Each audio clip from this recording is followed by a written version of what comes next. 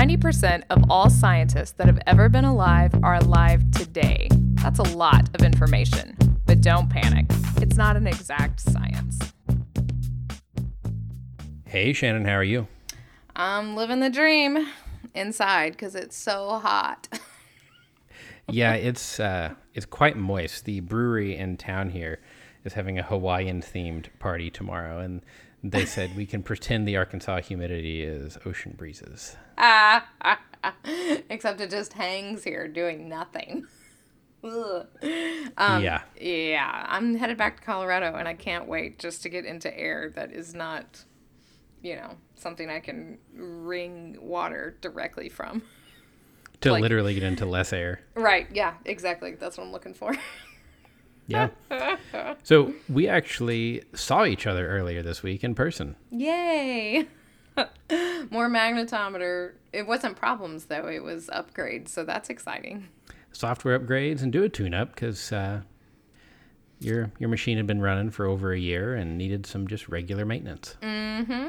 And we could just call you and you could just show up, not, a plane ride, and God knows your luck with planes. You never get here and all that jazz. We didn't have to worry about any of that.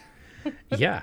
So it was nice and got to hang out over there and chat with you, go have some great burgers, and then hop on the turnpike and get back here in about 3 hours. Yeah, that's awesome. That was super good. And as always, we didn't record when we were together, which we could have probably, but whatever. Timing would have been difficult. Yeah, a little bit. And the burger restaurant was real noisy, so. Yeah. I mean, it is a summer short. We could probably just talk about, the beers you had while you were here and the burgers, right? Well, there was a cherry lime sour that was amazing. Mm-hmm. You drank all of it. Yes.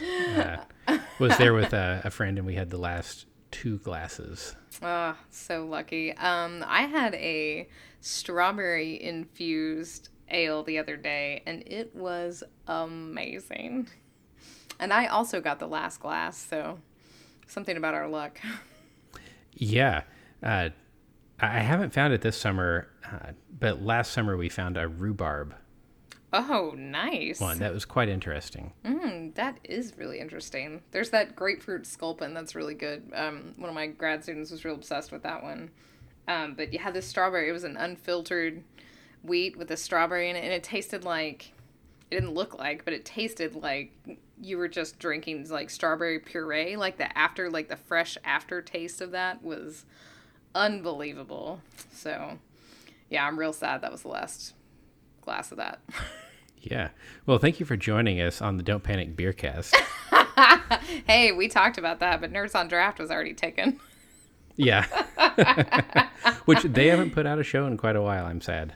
Oh, well, see, we're filling the void. Yeah.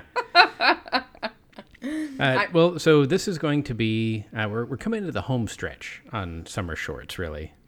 It's so sad in so many ways because, they're not short, but they're a little bit less daunting to sit down and record. You're like, oh, summer shorts, nice. And also, since we're coming to the end, that means that the semester is about to start. Yes. Academic New Year is here. Oh, man. I even bought like a July to July planner because I'm like, nope, I can't get away from it. Like, this is my year. So clearly I haven't started doing anything I'm supposed to by my constant ugging over here. Right. And I'm going to have to start getting an October to October planner because so many things in our grant system run on that financial year. I'm actually coming up on my end of the year crunch. Oh, that's funny. I didn't even think about that, but you were correct. Yeah. Yeah. So it was sad because I had to throw away half of a planner. If I was digital, obviously I wouldn't have these problems, but right. I'll never go that way. Well, but so you were talking about all the moisture in the air, and it has been very moist. We've had lots of thunderstorms and things around here, but nothing compared to moisture in the air associated with monsoons. Right. I thought the humidity was a good segue. We haven't had any rain actually in all of July. We've only had like 0.1 inches here, and we're in a flash drought. But that got me thinking about monsoons, mostly because checking the weather in Colorado, those afternoon thunderstorms are starting to happen. And I thought that maybe people would like to hear about what causes monsoons in general, because we have them. The biggest one, obviously, is in Asia that we talk about, but we also have them here in the U.S. too, and have had them through climatic history of the Earth. Right. And so monsoon is not really a distinct event. It's actually more of a pattern of 6 months and then 6 months. Right, exactly. So we say like the monsoon, but just like we say the Dust Bowl, it's not one thing. And the word monsoon just means like a changing of wind. And so it's sort of these seasonal, like you said, 6 months. So these seasonal overarching wind direction changes. And that's kind of what we colloquially call monsoons. And like I said, like the biggest one, when you say monsoon, I think everybody thinks of India. I think everyone thinks of it. I have no quantitative data of that, but that's the big one that I think of, is the monsoon in India, and then the corresponding one in the eastern part of Africa, due to those large-scale weather patterns that set up and change direction over these 6-month periods. Right. And so in the summer monsoons, the rainy monsoons, these are mostly westerly flow. And you get a lot of what in meteorology we call convergence. Right, exactly. So the thing that causes that westerly flow has to do with the heating differences between land and water.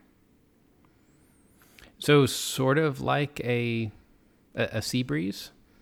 Right, it's basically exactly like that, but on a much larger scale. Right. So you have north of India was not always a part of Asia, right? It was floating along by itself. It was its own little microcontinent. And it slammed pretty hard into Asia, obviously, because we have the Himalayas, the highest mountain range in the world. Right. And it's still slamming pretty hard into Asia, actually. And when it did this, it not only raised up the Himalayas, but created the Tibetan Plateau. And so this is just north of India, on the other side of the Himalayas, and it's this very high spot. And the Tibetan Plateau is not exactly a forest at all, okay? It's this big, open, sort of plains type area. And that acts as a big brick, essentially. And it sits there and bakes in the sun, okay? And so you're heating this up, and we know what hot air does, right? Comes out of our mouths. And that. Speak for yourself, John.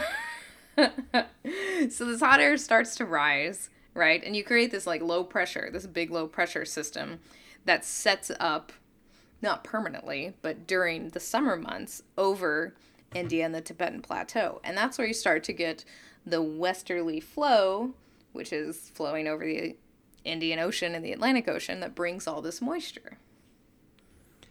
Right. And so I don't really think we've talked much about a sea breeze before. No. So I'd like to go over some of the physics of that. All right, let's do it. This is not we're not talking about the cocktail here. Yeah. And that is actually when you type sea breeze into Google, that is mostly what you get. Beautiful, because I was hoping it was a cocktail when I said that. Right. But I figured it had to be. So anyway. You mostly get bars and cocktails. Great. So you mentioned that the land is like this big brick baking in the sun. Well, the land can change temperature a lot faster than the ocean. Right. Water's heat capacity is bananas. Mm-hmm. Yep. One of those other things that makes water really weird. Right. So the water does heat up, but more slowly than the land. So we get a rising motion over the land, like you mentioned, the hot air rises, which actually creates low pressure at ground level because at we're evacuating air. Right.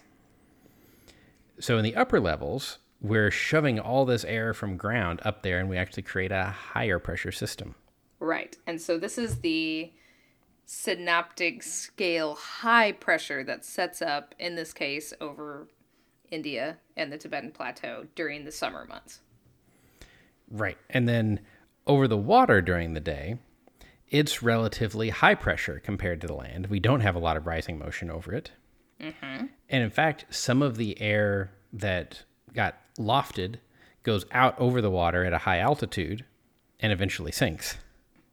Okay, so now we've set up the opposite over the water then. High pressure at the surface of the water, low pressure above it. So at the ground level, at the surface level, we have high pressure at the sea, low pressure at the land. So we have wind blowing onshore. Mm-hmm. And that's bringing tons of moisture with it. Right. So that's exactly what's happening on this larger scale for a longer time period with the monsoons. And that air that's going over the water is the key there, right? So the temperature differentials between land and air and how fast they heat and how fast they heat up and cool down and how much heat they can take overall combines to make this circulation. And that fetch, or water going or wind going over water for a long period of time, starts to prime the air at the surface when it gets over to land, and it is juicy. Right, and then it gets all this juicy, this moist air gets over land, and all the air over land is rising, right? Right, because remember, that's a like a large scale synoptic thing, but then you have diurnal heating. And so when you have the presence of mountains, things like this, you can get, orographic effects, which you can do in the Himalayas, obviously. And then when we talk about the North American monsoon, the same thing. And so you have this diurnal heating. Sometimes you have these orographic effects that work along with it, and you start to raise up all this air, and therefore, in this juicy, juicy environment, you're going to start to get a bunch of storms. Right. So you raise up the air, you start condensing water, you start releasing energy, you start heating the air more from the condensation, so it goes upwards faster, so it condenses more, so it heats up more, so it Yep. Mm-hmm. Yep, exactly. And this is a really classic thermodynamics problem. It is, and it's the long scale nature of these large synoptic highs and lows that create these monsoons. And then you just like you said, you repeat this thing every day while that synoptic scale pattern is sitting there just pumping all this juicy air over the land. Right. And so I actually looked up some heat capacities, because you say, well, surely land and water don't heat up that, the difference can't be that large. No, it's a bunch, right? So it's about a factor of 10. Okay. So ocean is going to be somewhere in the neighborhood of 4 joules of energy per each gram of water per each Kelvin of temperature change. Okay. So that's kind of a confusing unit, joules per gram per Kelvin. Yeah. So how many degrees do you need to raise how much water? Okay, that gives you the number of joules. So about 4. Okay. Dirt, sand, rock, that kind of thing, 2 to 4, or 0.2 to 0.4. Yeah. Okay. So yeah, a factor of 10 difference. So you can really pump the energy into the land. And then so at night in the sea breeze situation, mm-hmm. You get the land cools faster. It's got this lower heat capacity. Yep. So the low sets up over it. The ocean's now warmer. The high surface high sets up over it, and you get offshore flow. Mm-hmm. So you get and granted, the whole synoptic flow is not going to change diurnally. Right. But you do get a seasonal change in the synoptic flow, and you get a diurnal change in the local, the more mesoscale flow. Right. And so you get, storms that you can kind of set your watch by. Right, exactly, which is definitely true in the monsoon season. But as you can imagine, it's easy to say all this or make a conceptual diagram of this, but in reality, how on this rotating planet, how often can you, lock that synoptic scale in, right? It's not just the high pressure, over Eastern Africa, the low pressure over India. There's connection with the whole atmosphere. So certain other synoptic scale things can act to amplify or decrease the monsoonal footprint. Right. So, I mean, in isolation, the diagram we draw is the 1,000-year average of what happens. Right. Yeah, exactly. Exactly. Because a lot goes into, I mean, just like you said, you can set your watch by it. Okay. Well, that's great. I actually, when I was not a grad student, an undergrad, and I worked at the Severe Storms Lab, I was responsible for looking at the Kiwo radar, so the Phoenix area. And in that Phoenix Tucson area during the summer months, starts around June or July, goes through September. So it's called, the North American monsoon season. And it's not a classical monsoon for reasons we'll talk about, but it's the same sort of effect. You knew that every afternoon you were going to start to have these little thunderstorms that popped up. And so you could set your watch by that. But in the desert, with all these people, this area's still ridiculously fastly growing, even though there's no water. You definitely want to have some long-term predictions about what you think monsoon season's going to do, right? Are we going to have a big monsoon season where we get a lot of water? Do we need to worry about flooding? This place in the desert where it doesn't rain very much, people freak out when it starts to flood, just like when it snows in Georgia, cars catch on fire, right? Right. So some of these monsoon storms can have very high rainfall rates just because there's so much moisture in the air. So the prediction of the monsoon is pretty important. And then when it doesn't show up, now you've got big problems. And I mean, this happens in India too. You need to know, are your crops going to get lots of great rain? Are they going to flood? What do you need to prepare for? And so these outside synoptic scale influences, well, they're still synoptic scale, but these outside influences cause a lot of problems too.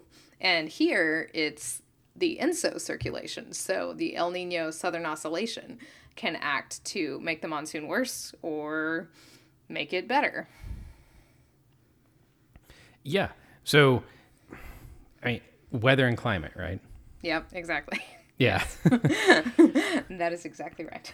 Well, what's it like today or this year, or what's it like on average? Right.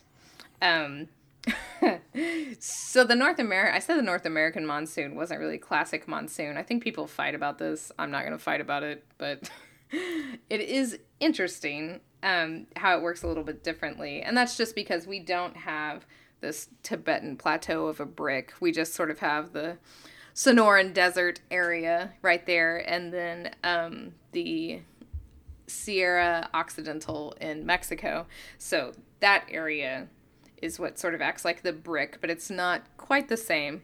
Doesn't have the same sort of dynamic setup as the area around India. And it also, when you're pulling in, you get that low pressure at the surface. You're pulling in stuff kind of from the Gulf of Mexico, even though that's a little far away, but also from like the Gulf of California. So it's not the huge reservoir of water that you get when you're pulling stuff, over the Atlantic and the Indian Oceans, like in India, or right. And I mean, conversely, in Eastern Africa. Yeah, and this is somewhat associated with the what we would call the death ridge in the summer. Right. That sets up over the plains. So we get this big high pressure system over the plains, and we have consistently relatively low surface pressure off over sort of Nevada and Southern California that is pulling these southern, southeasterly, and some southwesterly components of moisture in. Right. Yep. Exactly. That's exactly right. But it's just not as, it's not as synoptically stable, I guess. Which you can tell every year if you're fortunate enough to live under the death ridge. Is some years you'll have, 30 days of 100+ degree temperatures. And like this year, I mean, we've only hit 100 twice, I think. Yeah. So. Unless, interestingly enough, random side note, there's a weather station very near my house. It's the one that Weather Underground pulls up, where every morning it suddenly jumps from ambient temperatures to about 100, 101 degrees for about 5 minutes and then falls back to a seemingly reasonable temperature. This is a sensor problem, huh? I think I figured it out. I'm not sure where this station is, but I'm pretty sure because the time of this peak is shifting a little bit now. I think that there's something reflective in their yard that's concentrating the sun on the sensor for a few minutes every morning. That's awesome. That's exactly what I was going to say. Somebody's like super shiny yard bird or something, right? It's like a bird feeder or something. Exactly. But since the time has started to shift, I'm pretty sure that's what it is. That is very interesting. Oh, I want to be there when you go to that house and be like, excuse me. Yeah. So one thing, when we were talking about this low that sets up out west, and I mean, we think it's hot here. It's hotter there. Yeah, that is true. You'll hear meteorologists talk about this thing called a thermal low. Mm-hmm. And that's just a buzzword for exactly what we've been talking about. The land surface is really hot. The air gets really hot and screams upward. So you have low pressure at the surface. Mm-hmm. Right, exactly. And I mean, this is it's not that weird of a phenomenon, but you get this out in Tucson and stuff, and you can see this low pressure set up there in the valley, basically. It kind of like concentrates it there, and it does some weird stuff to the local air flow, but that's probably another show. Yes, absolutely. Yeah. I just added to our list heat bursts for a show. So. There you go. So this is sort of just the monsoons in general, and this is kind of why this starts to happen. I actually had somebody ask me if I could pull up lightning maps for Colorado because they were trying to plan their field work and they didn't know whether May would be the best time to go or like August or September would be the best time to go. And I said, oh, yes, let me do that for you. And it showed just that the increase of these thunderstorms towards the latter part of the summer, which is the monsoon season. So it's that working together of the everyday weather, the diurnal heating, and the orographic lift, and that is then juicified by these large-scale synoptic, highs and lows that can create this constant pumping of water, in this case from mostly the Gulf of California and the Pacific into our southwestern states to cause this phenomenon. And juicified is not the meteorological buzzword. It totally is. I'm making it. I did it. Fine moisture advection, blah, blah, blah. Well, we've talked about jargon before, so. Exactly. Everyone knows what juicified means. Yeah. So the monsoon's kind of near and dear to my heart because that's what I worked with as an undergrad. And also, I love a good afternoon thunderstorm. So there you go. Well, and I think this actually sort of tangentially leads us to everybody's favorite segment of the show, Fun Paper Friday. Yay! Did it tangentially lead us because this is my next favorite thing? No. So lightning. Okay. Oh, fine. Okay. You're right. That's true, too. So this was one of those papers that made me think maybe all of these rock magnetists don't not completely know what they're talking about. Maybe there is some science to this rock magnetism business. Okay. I want to qualify this real quick and say the only reason you're impressed was by their experimental setup, but we'll get to that in a minute.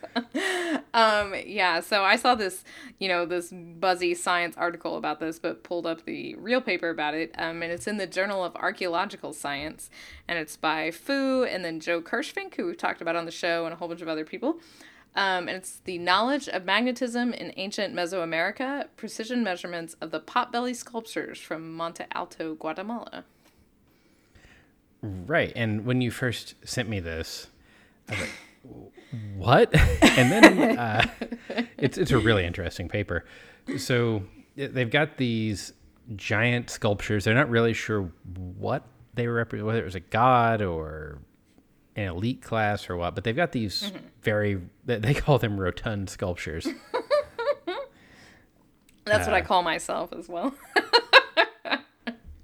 So these large sculptures, and from a survey in the 70s where they just like waved a compass around it and highlighted the areas where the needle deflected the most.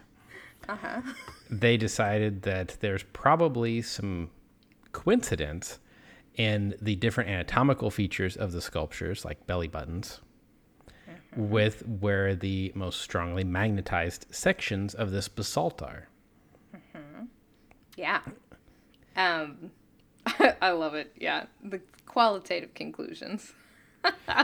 So did the culture that make this, did they understand magnetism? It looks like they might have, because they had to know how to detect it to know how to carve these. All right, exactly. So there's a lot of talk in this paper, since it's in the Journal of Archaeology, about where these sculptures came from and what the ages were. They've been moved since from where they originated from. And, you can tell that by the geology of them. Like you said, they're these basalt big boulders. And we ask a lot of times in magnetism, when did it get its magnetization? And you can even tell when it got it in relation to how it was sculpted, which is super cool. And so, like you said, John, they think that maybe these, I don't even know which stages they are, these Mesoamerican cultures could tell using stuff like lodestones, or more interestingly, shined iron oxide mirrors like magnetite or hematite, and they could use these ones to detect whether things had magnetism or not. And in this case, we're talking about isothermal remnant magnetizations, so not magnetizations that formed when the basalt cooled, but something that was given to the basalts. And in this case, it's lightning, because you've got to have something super strong in order for a lodestone to detect that it's magnetic, and lightning is exactly what does that. And we're in an area, because of the intertropical convergence zone location, there's lightning everywhere all the time. Yeah, I loved it. They basically said saturation on the lightning mapping shows that this is completely plausible. And, they sort of did some statistics and said, okay, well, look, if they go mine some of this hematite to polish for mirrors, there's a pretty good chance that something like 1 out of every 20 would have had a strong magnetic and IRM because that section of rock had been hit by lightning. Right. And you have to, in order to use, this is the coolest part for me, which was completely not the main point of this paper, that in order to use that type of magnetite or hematite, or in some cases pyrite, as a compass needle, it has to be isothermally remnantly magnetized. Like, it has to have this strong induced magnetism in order to turn it into a dipole. Otherwise, it's got a lot of magnetism, but there are all these tiny little domains that are in all different directions. So you turn it into this large dipole, and then you can use this rock as a magnet to figure this stuff out, which is maybe what the people who carved these did, because like you said, there were magnetic anomalies that were associated with like temples, or like the temple in your head, or their navels, which was very interesting. But it was also really interesting how they quantified this earlier qualified study of these different statues. Yeah, and before we get there, I was thinking about this a little bit ago of how would one notice that your little hematite mirror around your neck is magnetic? And like, okay, so you're going to carve this thing, and you're standing up on whatever little structure that you've built to inspect the rock before you start carving, and you're looking down at it and walking around very slowly, because you want to make sure you're not going to start carving where there are cracks or something. Or maybe you want to start carving where there are cracks, depending on how much you're taking off. And you notice that this little mirror hanging from your neck starts hanging not straight. And you're like, huh. So you take it off, and after half an hour, you've got a dozen people gathered around you, and you have a modern magnetic slab. Yeah. Exactly. So, but yeah, so as you were saying, that there's more to the story than this. Right, exactly. It's so well, now I'm just imagining that and somebody being like, interesting. And then saying like, well, I'm going to put the navel there because in a lot of different cultures, that's like a holy spot on your body because it's where you're attached to your umbilical cord and your mother for sustenance and all that stuff. And there's lots of talk about, you know, cultures rising from the navel of the world and stuff. So that's why that was interesting. But so they built, this is so cool. They basically passed a little magnetometer along these stones in situ and mapped by hand, which I thought was a very interesting statement, mapped by hand the anomalies that they saw on this little magnetometer. And then they got more intense and they got a 3-axis fluxgate magnetometer to map out these anomalies on these boulders to say, okay, so not all the boulders had a magnetic anomaly, which points to the fact that maybe they didn't have a remnant magnetism that was imparted when they cooled. So they didn't all have anomalies, but a lot of them did.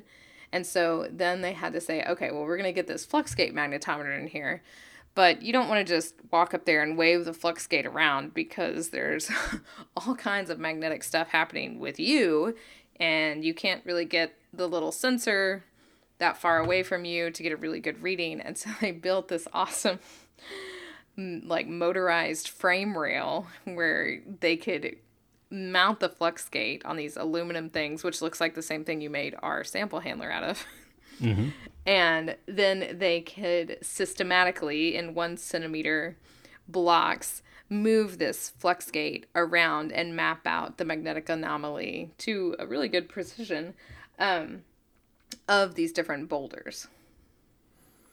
Right, and they went to some pretty extreme lengths here, like shielding the motors with mu metal, which is a magnetic blocking metal that's exorbitantly expensive. Exorbitantly. And looking at some of the maps, so using the handheld Hall magnetometer, Hall effect sensor, they were able to tell where the interesting areas were to use this large frame because it was going to be pretty slow. Right.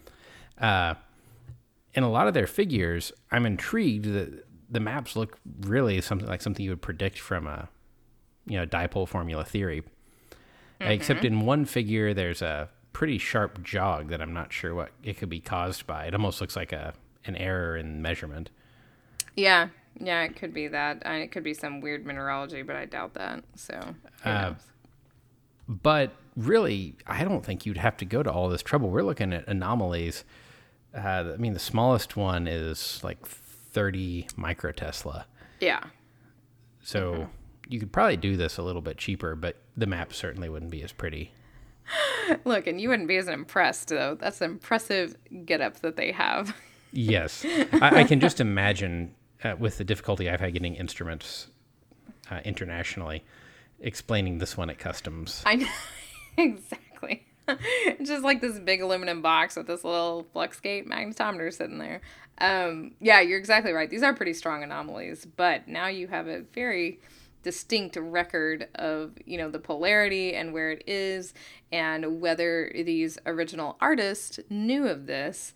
And it appears like they did. They actually did some statistics that proved that these weird anomalies that are situated, like I said, mostly sort of on the face by the right temple or in the navel areas on the statues that have bodies, it's not statistically insignificant that these magnetic north and south poles align with these features on the body. Right. And they did some other work too to try to make sure, okay, was this really lightning polarized? They found some little spots that were magnetic anomalies that didn't line up with anything, but they also look like they might be from people with magnets. Right. I thought this was really cool. So, lightning strikes this rock and it imbues itself through the rock, and to many of my studies, it's noise, and it's terrible because you've gone to a lot of work and then you demagnetize these rocks and you realize that they've all been struck by lightning. And that isothermal remnant magnetization that gets imparted by lightning is very strong. And it's also very easy to see because it aligns everything to this exact direction. And so that's also why they think this, they don't think, I mean, they say that these magnetic parts of these rocks are definitely from lightning because you can see that alignment all the way through. And if it wasn't lightning, which usually hits the rock perpendicularly, you know, it would look like something else. And so those other little magnetic anomalies don't go very far into the rock. And yeah, it just looks like somebody put like a really strong rare earth magnet or something up against the rocks and imparted a little magnetization that's still with the rocks. I can just see somebody in the field, like when they're collecting these, and because they're not in their original positions, they've been moved. Right. I can just see somebody like taking a sign that says, you know, Potbelly head number 5 or whatever, and being like, oh, hey, these are magnetic, click, and sticking the paper up there with a little rare earth magnet. Oh, man. Not knowing that would later be written about. No kidding. 100 years later or whatever. Exactly. That's pretty awesome. That's so true. The one thing that I will complain about here is the use of the jet color map. Look, man. Yeah, that's disappointing. Yeah. All right. Well, it's not quite jet, but it is a jet-like, non-linearly perceptual color map. Yes, it is not exactly jet. It could be worse, okay? Could be worse. But there are linear divergent color maps, and that's what you should be using because it does make these anomalies look a lot more pronounced than they really are. Yeah. Well, I mean, they are pretty big. They are, but the boundary looks much sharper than it should. Yeah, that's probably true. You're used to Aeromag. That's your problem.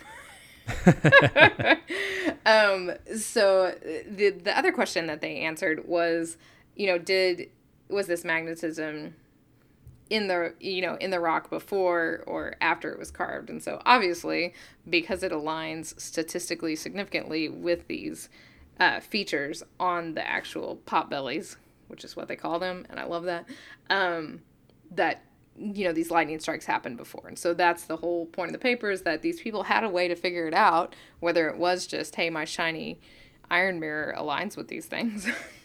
But that's really cool. So they say, you know, how much did they know about magnetism? And, you know, did they pick those areas specifically because they got struck by lightning a lot? That's even cooler to think. Yeah. Yeah. So this was a super neat paper written by, you know, some really famous people. And it's a really cool study. And it makes you think a lot about the interconnectedness of this stuff, which we often forget in Western science. So it's pretty neat. Absolutely. So if you have done a magnetic study of the sculptures in your yard to see if they have a strong magnetic field emanating from their navels and would like to tell us the significance of them, we would love to hear your thoughts. Shannon, how can they get a hold of us? Please send us that. Please, please, please. show@don'tpanicgeocast.com. You can find us on Twitter. We're at Don't Panic Geo. John is at Geo_Lehman. I am at Shannon Doolin. We're on the Slack channel, the Software Underground, the Don't Panic channel. You'll find us hanging out there sometimes. And as always, thank you so much to our Patreon supporters. We couldn't do this without you. And until next week, remember, don't panic. It's not an exact science. Any opinions, findings, conclusions, or recommendations expressed are solely ours and do not necessarily reflect the views of our employers or funding agencies.